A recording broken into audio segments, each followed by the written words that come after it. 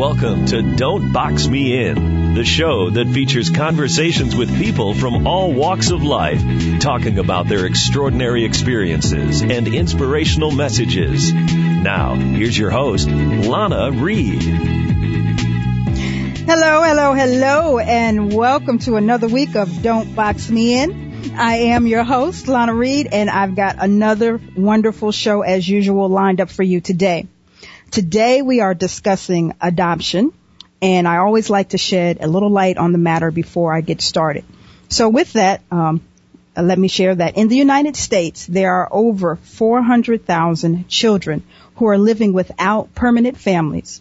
Of this, over 100,000 of these children are eligible for adoption, but nearly 40% of these children will wait over 3 years in foster care before being adopted. Now, when it comes to the people looking to adopt and the family structure, 70.2% are married couples, 22.7% are single families, 5.5% are single males. Wait a minute, hold on. I think I said that wrong. 22.7% are single females, 5.5% are single males, and just a small 1.6% are unmarried couples. My guest today understands the ups and downs of the adoption process very well, having gone through it herself. She now helps others with their adoption efforts. Marnie Pash is the director of Mended Hearts Adoption Consulting, where she helps couples and singles navigate through domestic adoption. She's here today to share her own personal story as well as provide information about the adoption process. It is with much pleasure that I welcome Marnie to the show today. Miss Marnie, welcome to Don't Box Me In. Well, thank you very much for having me. How are you today? I'm well. Are you over there still pacing? I've settled in my chair, and I'm ready to have some fun and hopefully help some families understand a little bit more about the adoption process. All righty. We're looking forward to learning all that we can today. I think it's a topic that, people kind of hear about, but they don't really know all the ins and outs of the matter. So hopefully we can break down a lot of the myths and misconceptions and, help people educate themselves today through this. And, I'd like to start off with you and your personal story. So, families, they decide to adopt for varied reasons. We know this from what we hear in the media, and then, maybe we've encountered some people. But as far as you and your family, can you share what brought you and your husband to considering adoption? Well, we had many positive adoption stories in our lives growing up. So adoption was always something we felt comfortable doing. It was very normal for us to have that in our lives. But we have one daughter, and then we wanted to expand our family. And when we experienced secondary infertility, it was a fairly easy transition to decide to start the adoption process. So now we have two beautiful little girls, and we couldn't have been happier with our process. Good deal. So after your first daughter came, how soon was it that you guys started to try the pregnancy thing again? She was probably about a year and a half, I think, at the time.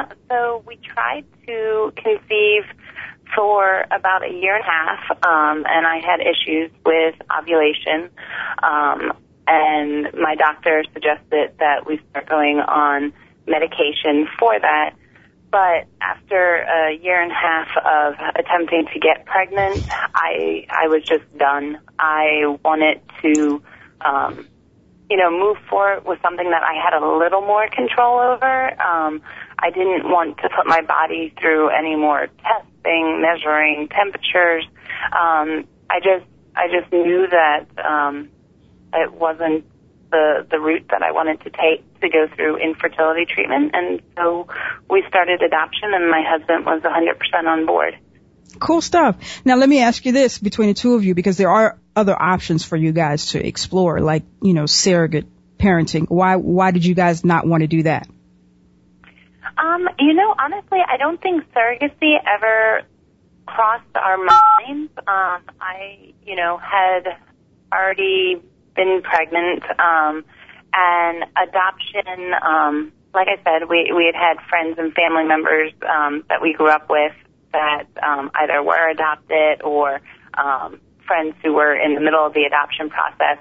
So for us, that just seemed to be the route to take. I know it's not certainly for everyone. Many people choose to go through IVF, for many years, and either they have success or they choose to eventually move on to adoption. But surrogacy was nothing, did not really cross our minds at that point. I don't think there was a reason we didn't consider it. It just, adoption just seemed to be the more, the option that was more familiar to us.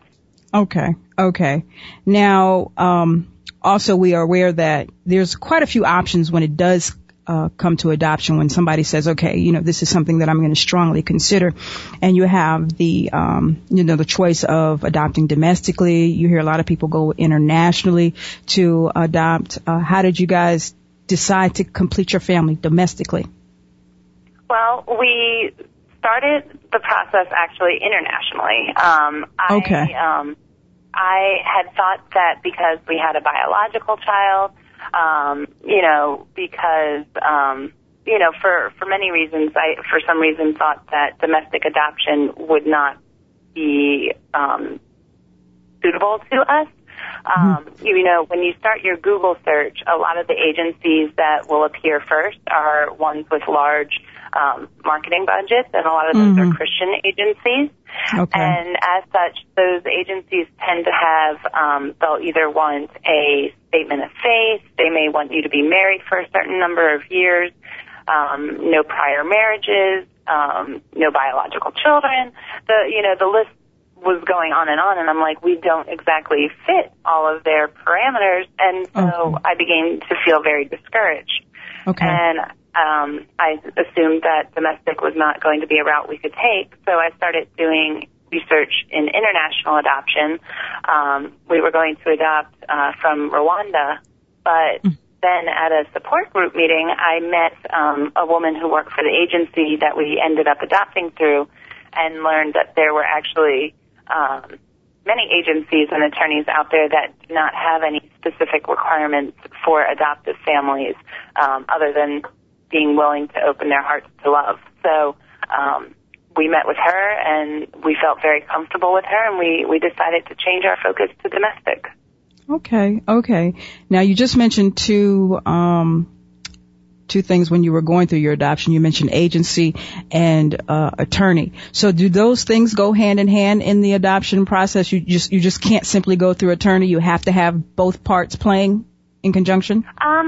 Well, yes and no. So you could have a full-service agency, which is someone where there's attorneys in-house, there's social workers in-house. You could go through them for your home study. You could go to them through your match and your finalization. But then there are also private adoptions that are done through attorneys. So they might contract out for social workers. You might already have a home study to send to them. They will either just handle the legal work, or they may have a paralegal on staff that will work with the birth mom through her pregnancy. But you can adopt through an agency, you can adopt through an attorney, or you can do both, which is what, if you have the budget to spread your resources, I highly recommend doing so. And that way your family is in multiple arenas, so you have more opportunities to be shown. Okay. Now, let's go back to your own personal story. So you mentioned previously that, when you and your husband decided to adopt, the first thing you did was go to the internet and do a search, which everybody does for everything in life these days. So you got discouraged and went internationally, but, we're filtered back to domestic adoption. So describe that process to us. Is it that you put yourself on some sort of board and try to get matched with some child, or how does it all play out? Well, there are certainly families that do put their profiles on various websites, and then birth mothers will contact them. The route that we took was we signed up with our agency, we completed our home study, and then the agency, through advertising, reaches out to expecting moms that are considering an adoption plan. They then look at all the families that they have waiting and see which family would be the best match for what the woman or couple is looking for in an adoptive family. And then the agency calls you and says, congratulations, you've been matched. And at which case, that's when you really start, getting nervous. And then from there, they will help counsel and provide the expecting parent as they go through the course of their pregnancy, and then help you at the hospital. And hopefully, if all goes smoothly and as it should, then you will come home with your beautiful baby. But there are certainly other ways to do it. If a family were to search for their own match, obviously it would depend on state law. For instance, in Florida, you can't advertise if you are the adoptive parent.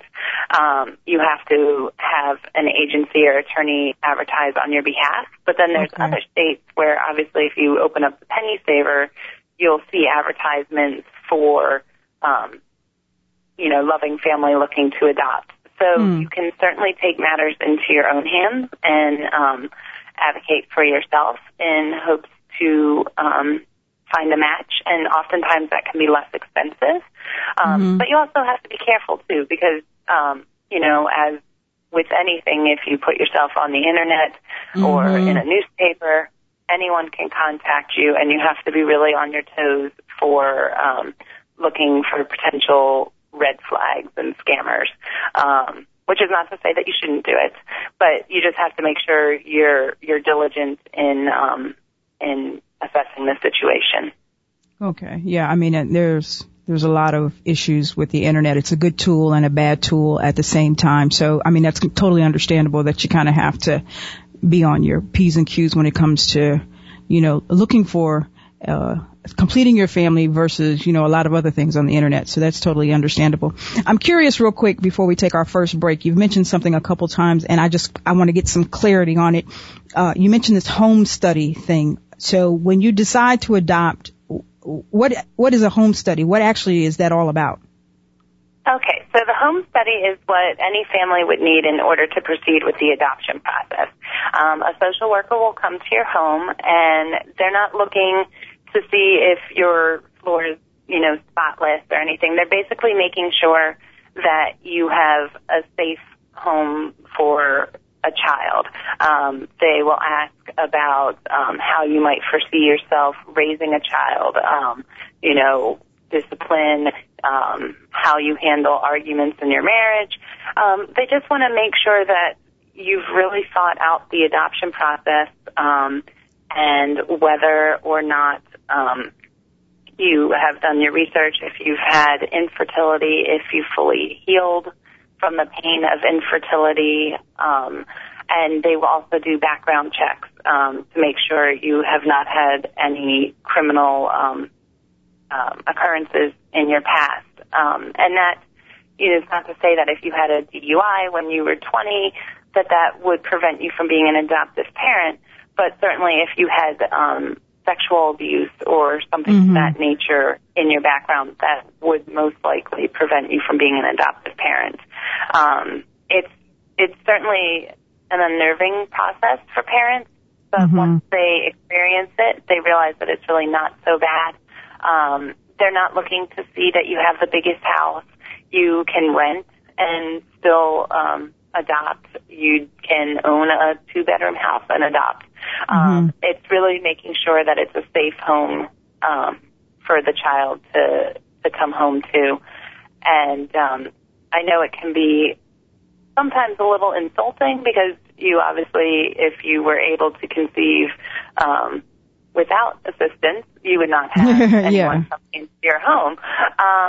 But it is the law, and it is done for a good reason. And I often find that families use it as a tool to just, have conversations that they may not have had before. We have two different religions in our household. How will we raise our child? We adopted transracially. How will we make sure that our child experiences the culture that is known to them? It opens up a lot of good conversations. So families should look at it as a benefit, and try not to look at it as a burden or an insult or anything scary. Because even though I tell my clients not to clean the house from top to bottom, they do. But it's really not what the social worker is looking for, and they'll actually come after the placement of your child as well. And I will tell you, 9 times out of 10, the family that scrubbed the house top to bottom at first, when they have their child, the social worker comes over and the mom's hair sticking up straight, and there's diapers all over the floor. So it doesn't need to be as intimidating as you might make it out to be. But you will need to have the home study to adopt. Okay, understand. I mean, evasive it is, but, truly a needed thing. With that, Marnie, we're going to take our first break of the day. Stay with me. We'll be right back.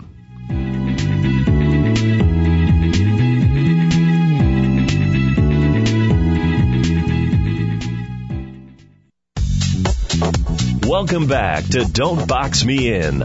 Here's your host, Lana Reed. Hello. Welcome back. I am talking to Marnie Pash, the director of Mended Hearts Adoption Consulting. And before the break, she was talking to us about the home study process of consulting. And, she was saying it was a process where the social worker comes in and looks at the home to see, if you're ready to bring a child into your home, not necessarily that you're the cleanest person or all of that. And, Marnie, I want to, ask, as part of this process, so after you do the home study thing and you've matched, with a child that might be good for you. So is it like 2 weeks later you get to bring your baby home, or no? No, well, in most situations, I should say, because there's always those strange occurrences, you will be matched with an expecting parent, probably in their second or third trimester. You might be asked to attend doctor's appointments with her if you live nearby, and then one night you will get the call that she's in labor, and you go to the hospital. And if she wants you in the delivery room, you can be in the delivery room. If not, you stay in the waiting room. And depending on state law, in Florida, it's relatively soon after she gives birth, and before discharge, or by discharge, that she will sign her rights, and you will become essentially the parents of the child, and you will take your child home that day. And then there'll be more legal work that needs to be done before finalization. But when the child is ready to be discharged from the hospital, you will bring your child home. But if you are open to an older child, say 6 months or more, obviously the timing might be a little bit different, but or in a case of a safe haven baby, I believe in Florida it's 30 days that a parent has the right to come back to claim their child. And I'm sorry, a safe haven child would be, at least in the state of Florida, when a parent decides to leave her newborn at a fire station, hospital, or police department. But she has 30 days to come back. So in those cases, an agency might place the child in temporary care, which might be what they call cradle care. And the baby would stay with a home study ready family, and they would take care of the child until those 30 days have passed. And that way you aren't faced with a situation where if she were to return at the end of those 30 days, that the child wouldn't be in your home and have to be removed. She would be with a neutral party. So yes, typically in adoption, you would take your son or daughter home from the hospital unless it was one of those different situations.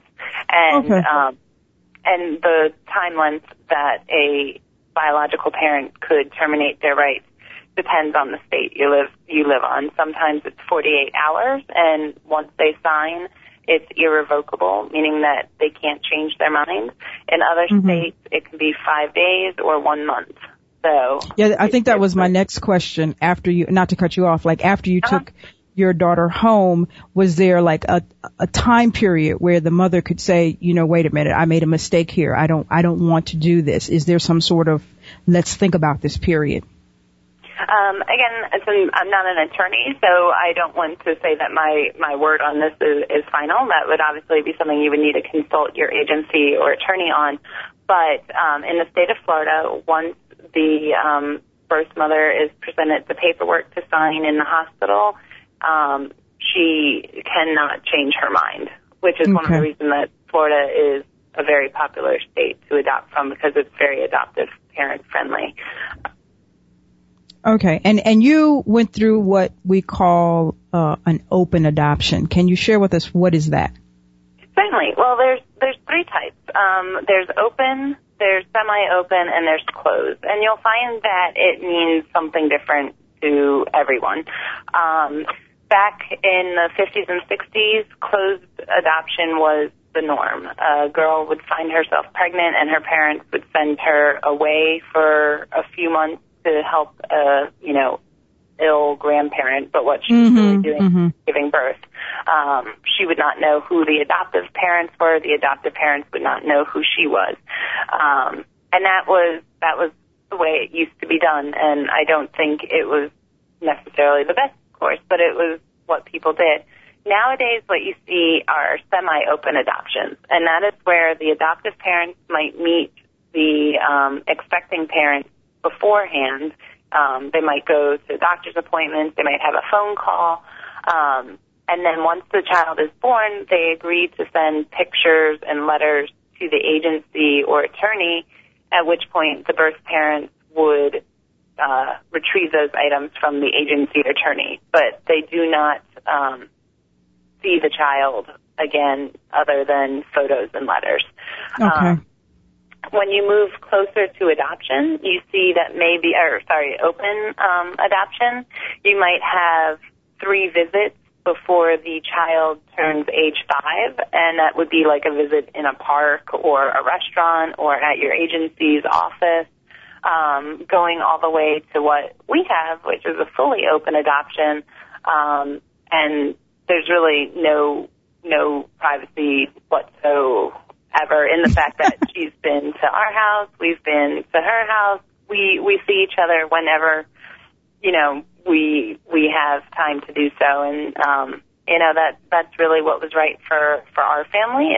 It's not necessarily right for everybody or every situation, but especially since we adopted transracially, which means that our youngest daughter is of a different ethnicity than my husband and I. I thought it was important, or we thought it was important, that she have a connection should she ever have any questions about her history or her past. So that was why part of the reason we made the choice we did, besides the fact that her mom's awesome. So. Okay. So was open adoption the only option you had, or that was just something that you chose?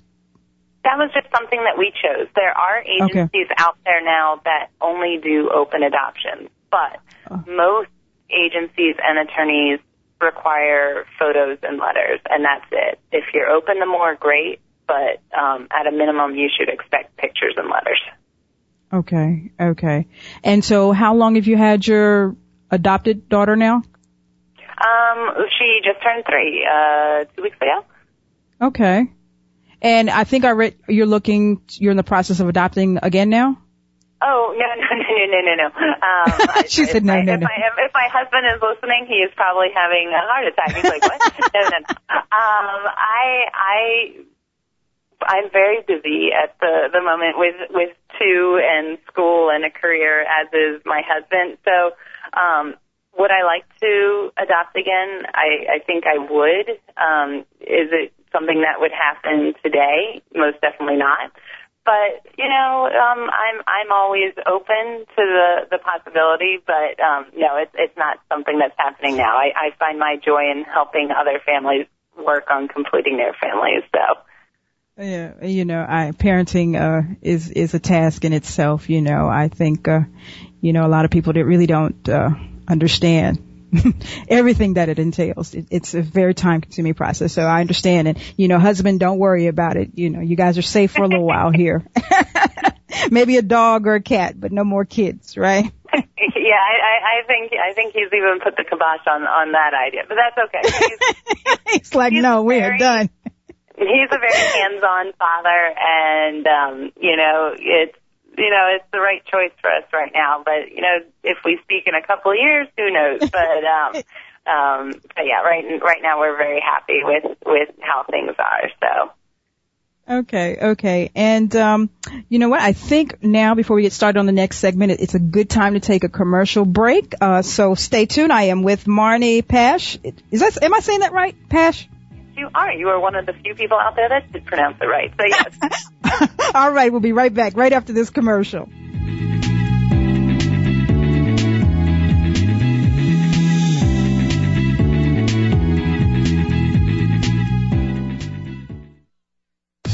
Let's return to Don't Box Me In with your host, Lana Reed.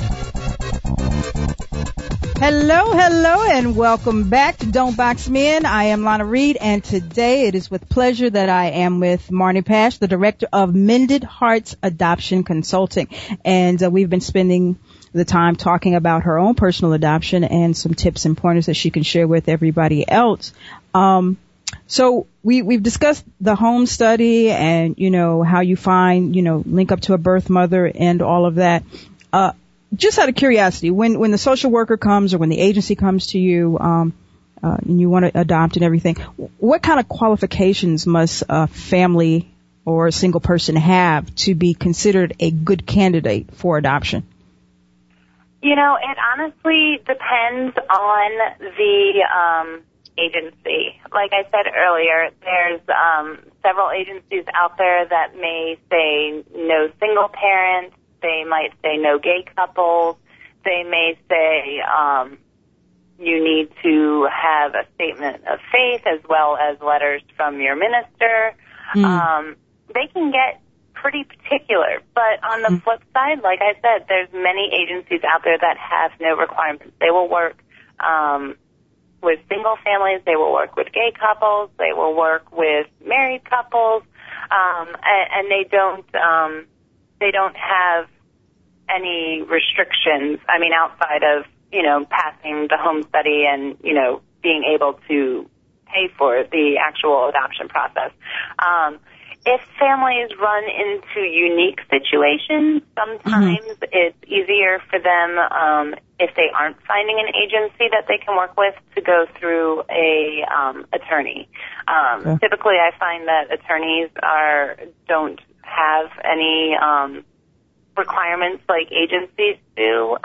So age is another one that sometimes comes up. Not working with families that are over 52. You won't necessarily find that in a law office with an adoption attorney. So if you are single or older or, something that you're not finding an agency that matches your needs, the attorney route might be a better option for you. Okay. Now, I'm curious, so a less restrictive option, it might be problematic where it's not in the benefit or the best interest of the child. So I'm assuming, I want to assume, let me say that even in the less restrictive adoption arenas, there are still some requirements for an individual to go and adopt a child, correct or no? Well, when you say requirements, what are you thinking of? I'm thinking that you have to have some sort of financial stability some sort of way. I'm just concerned that the child would be placed in a environment that's going to allow it to thrive and grow and be a successful individual. That, I think that's my concern, that we're just not. Oh, no. So that's kind of where the home study comes back into play. So, okay. The part of the home study will be looking at your finances as well. Now, that's not to say that if you make $20,000 a year, they're going to say no and say yes to someone that makes $1 million a year. What it does say is that if they see that you have 3 Mercedes in your driveway, but you don't pay your electric bill on time, that's going to be an issue. Okay. And they don't, if you've moved apartments in, 5 times in 1 year, that might be, a flag. Unless, of course, you were relocated for a job.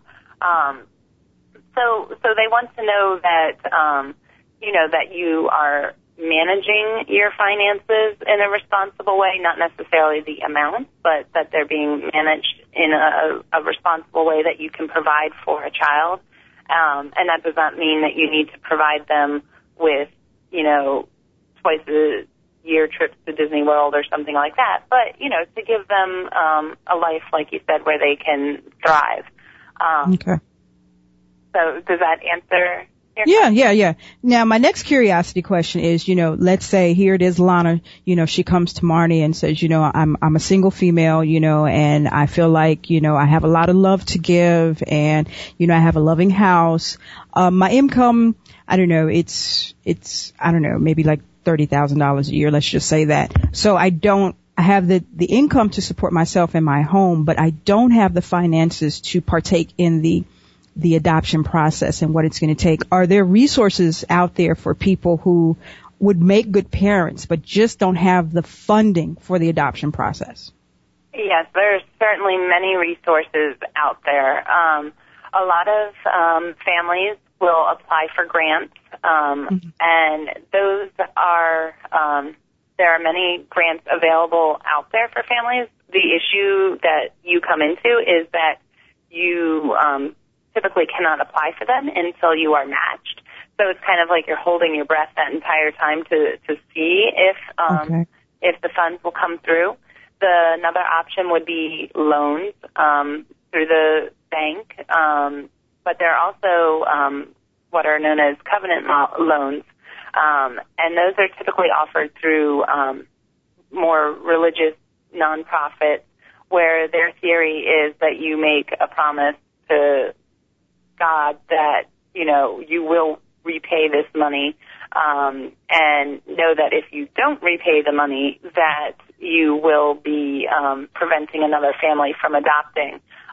Okay. So that guilt weighs heavy on families, and those organizations don't offer large amounts. You might see $5,000 to $7,000, but it typically comes with no interest or very low interest and very small payment plans. So it's definitely an option for families. If you are to match with an expecting parent through your own means, that will greatly reduce the cost of an adoption. Networking with your friends and family, someone that knows someone else, they might know of a girl that's looking to place for adoption, and what do you know, the day before they got your email saying that you were looking to adopt, and there you go, you have a match. So there are definitely options for family, and while it's not my area of expertise, adopting from foster care is another option for families if they're open to going that route, and it's very inexpensive, if not almost free, as well as providing a small stipend. And in the case of Florida, I believe that you can your child be provided with state college education. So there is foster care, foster adopt, and there are grants and loans that families can apply for. Okay. So just ballpark figures guesstimate, what's the low end to high end of what it costs to adopt? I would say, I tell my clients that you should probably look at least 25 to 27,000 average. Wow. Which is a big number to swallow when you yes. You start the process. But some come in less, and some come in more. Now, certainly, if a family were to say, "Okay, I can prepare myself for a $25,000 budget," I'm not going to show them something that comes across my radar that is $35,000. I mean, that would be cruel.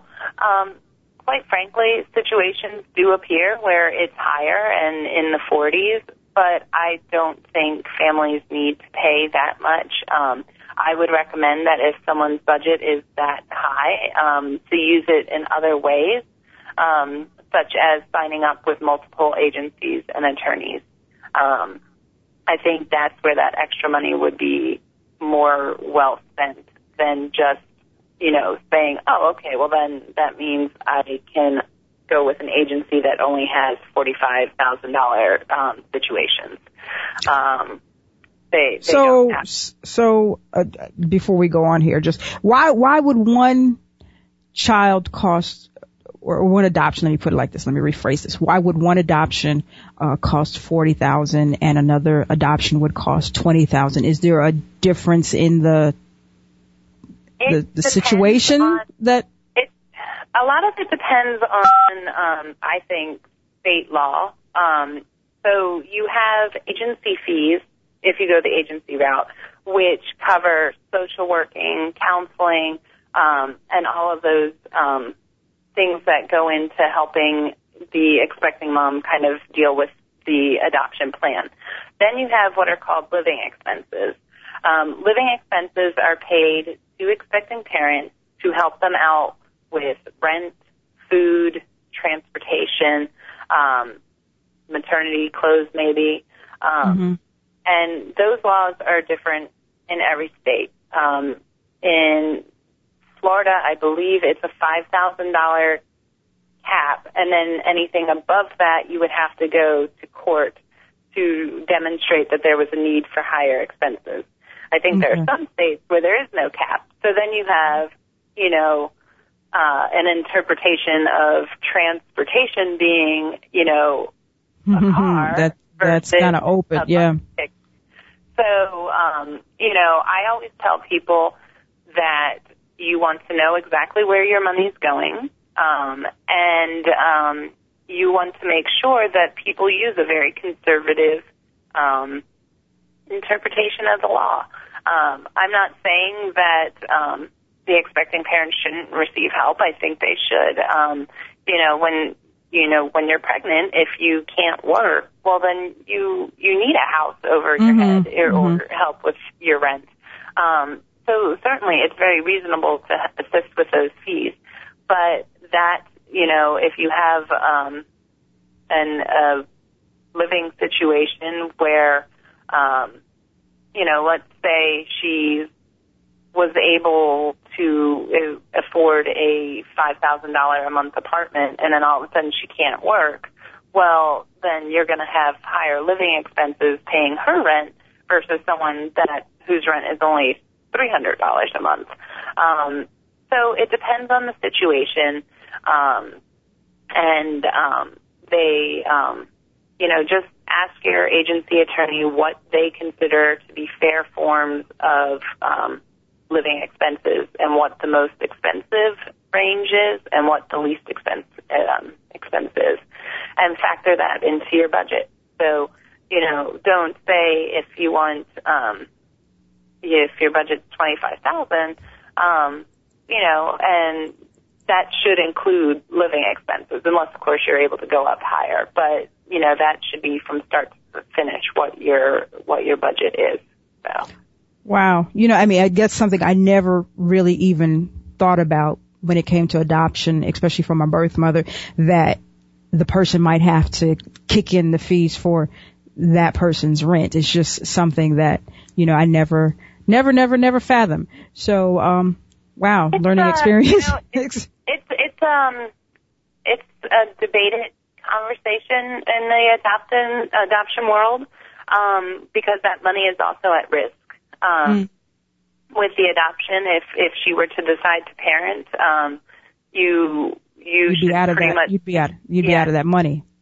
And I have heard of expecting moms who decided to parent. They will send what little they can back to the agency to repay those families, but it's few and far between. I mean, if you don't have that money to begin with, how are you gonna pay it back? So, but as long as it's under the parameters of the law, I don't see why they shouldn't receive some assistance. You want the woman that's carrying your child to be in a safe place and have food, but that's not to pay for her boyfriend. True. Apartment. It's not to pay for other people in her home. So, but like I said, it depends on the state that she's in. So, gotcha. If you have a more conservative agency that's going to be looking at these fees, they're not going to pay if she's renting an apartment with roommates. They're not going to pay the entire rent for the apartment. They'll pay for what her portion of the rent is. Okay, understood. Well, Marnie, we're going to take our last break of the day. Didn't mean to cut you off. And when we come back, we're going to talk about everything that you do there. Stay tuned. We'll be right back.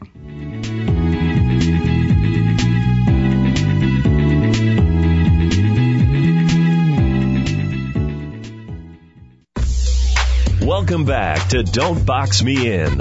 Here's your host, Lana Reed. Hello. Welcome back. I'm learning a lot today. I am with Marnie Pash, Director of Mended Hearts Adoption Consulting. Before the break, we were talking about some of the money, the financial aspects of adoption. And whenever money is on the table, there is always an opportunity for some corruption. So, Marnie, I want to know, how do people find a reputable company to work with?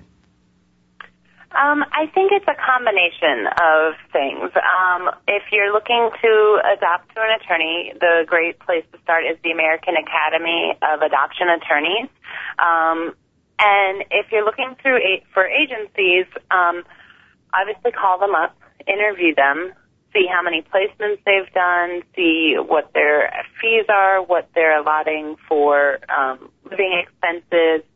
There's many wonderful adoption forums where you can inquire about specific attorneys and or agencies and receive feedback from others who adopt it. I also take referrals from birth parents, because I certainly would not want to recommend an agency or attorney to someone where they have mistreated the biological parents. But not one thing alone is going to be sufficient enough. For instance, I had a client who called me and said she was on her way to drop off a form and deposit to an agency that I had not heard of. And she had received the referral from a friend. And I'm like, okay, well, let me just look into this a little bit more. So I did some research, and I found out that they were in danger of having their license revoked. And I did a little more digging and, found out that they saved themselves at the last minute. But I called her and I said, I'm sure you've done your research on this, but did you know X, Y, and Z? And I want you to look into this a little bit further to make sure you are comfortable proceeding with this. And she called me back and she said, I had no idea. I simply went off the referral of a friend. So, just because someone says it's good doesn't mean it's so. Just because it has the word Christian before it does not mean that it's always so. And, just because it says nonprofit does not mean it's going to be very inexpensive. So, use all of that you have at your disposal. do internet search, do call and speak with them, ask for referrals. Obviously, they're not going to refer you to someone that has anything negative to say, but then do some digging on online forums and see if anyone else has something negative to say. Now, if you have someone, an agency or attorney that has 50 positive reviews and 1 negative review, you know, I think chances are that you're working with someone that's probably pretty reputable. But if you see 5 or 6 negative comments and you see 2 or 3 positive, then we might want to look into it a little bit deeper.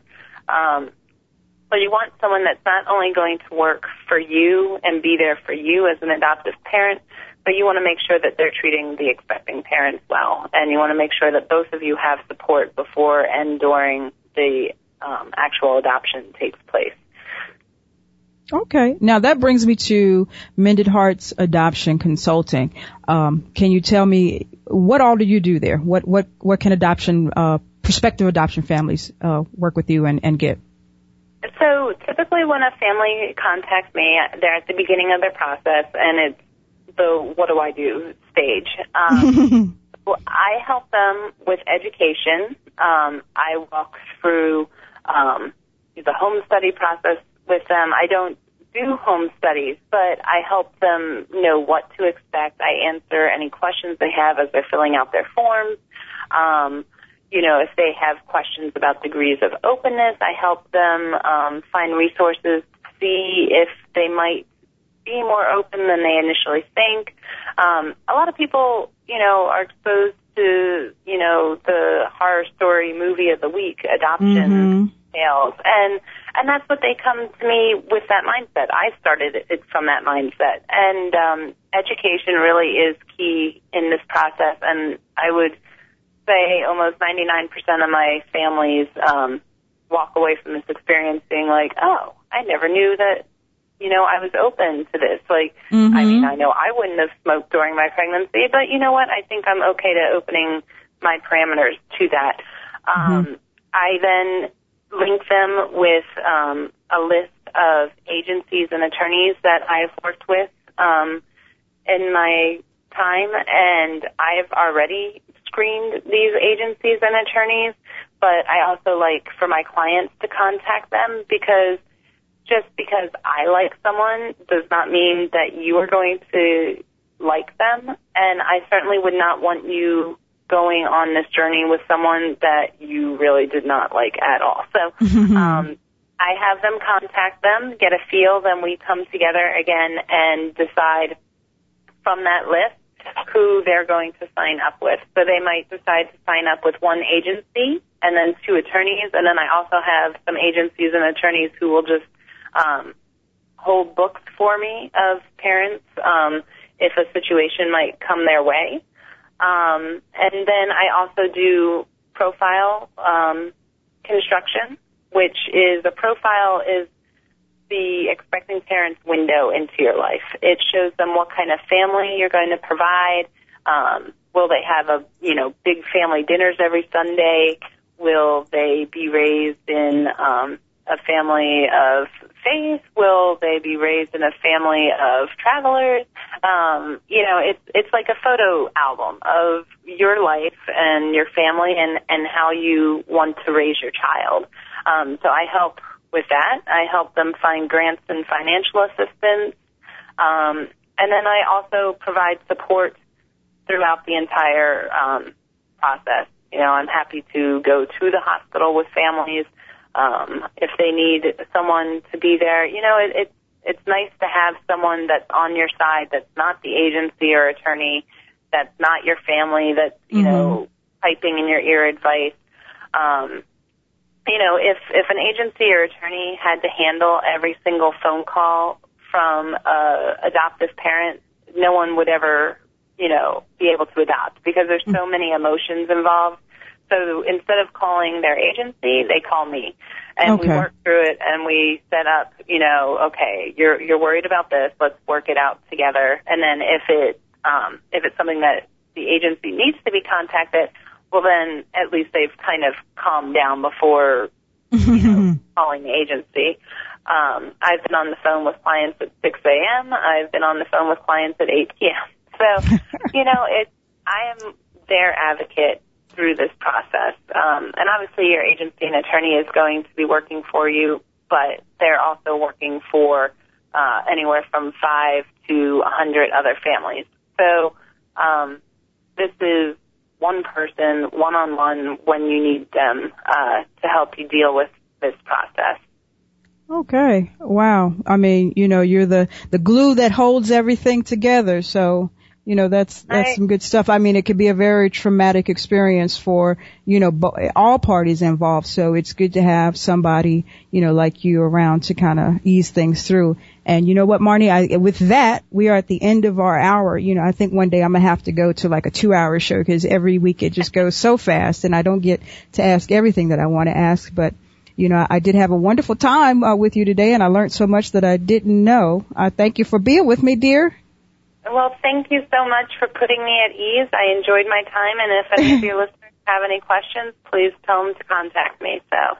Yeah, and you can contact Marnie at mendedheartsadoption.com, and our website, there's a phone number there, so I guess it's free for me to give out. That would be 804-548-5800.